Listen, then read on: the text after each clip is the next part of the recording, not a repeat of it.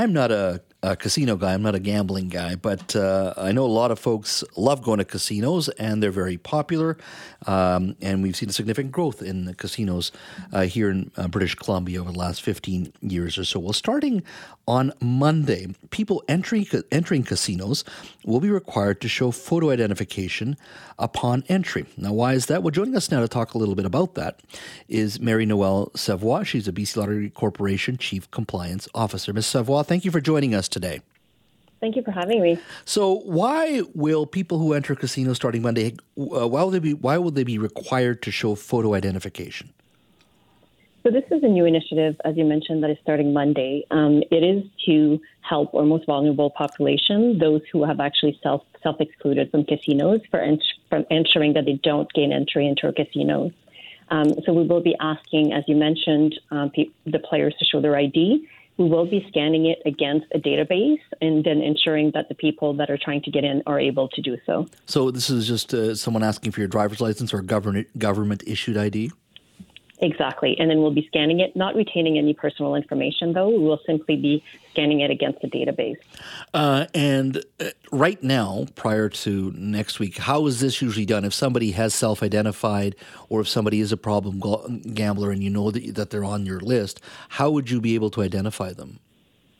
So currently we have some layers, such as visual identification. So when you identify, you provide a picture. So our surveillance staff and security staff can find you just by seeing your picture. We also have license plate recognitions, for example.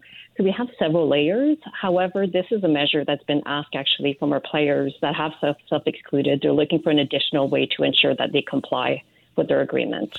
How much of your of the players that you deal with, and it's probably hard to get a number now, even in this post-COVID environment, certainly pre-COVID.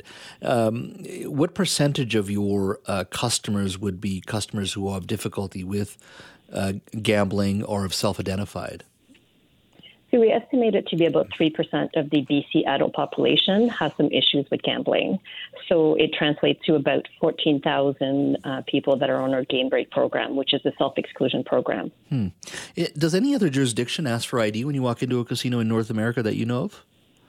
We're going to be the first one to actually launch this for this purpose. So much of gaming now seems to be moving online. Is there anything agencies can do, like yours, to stop or prevent people, the very people you're stopping from walking into a casino, from playing online? Absolutely. If you are actually self-excluding in the casino, you will also be self-excluding online automatically. Online, it's easier because, of course, you have an account. We know who you are at all times. Online, we also have things like you can set a budget. There's some games that you can stop playing, for example. So there's a lot more touch points online that's easier to actually help control your gambling and ensure that when you self-exclude, your access will actually be denied. So it's easier online. Ultimately, BC Lottery Corporation, although it's at arm's length, is still beholden to government, is beholden to taxpayers. But there are many other online facilities that, don't require them to be sharing any information with the BC government.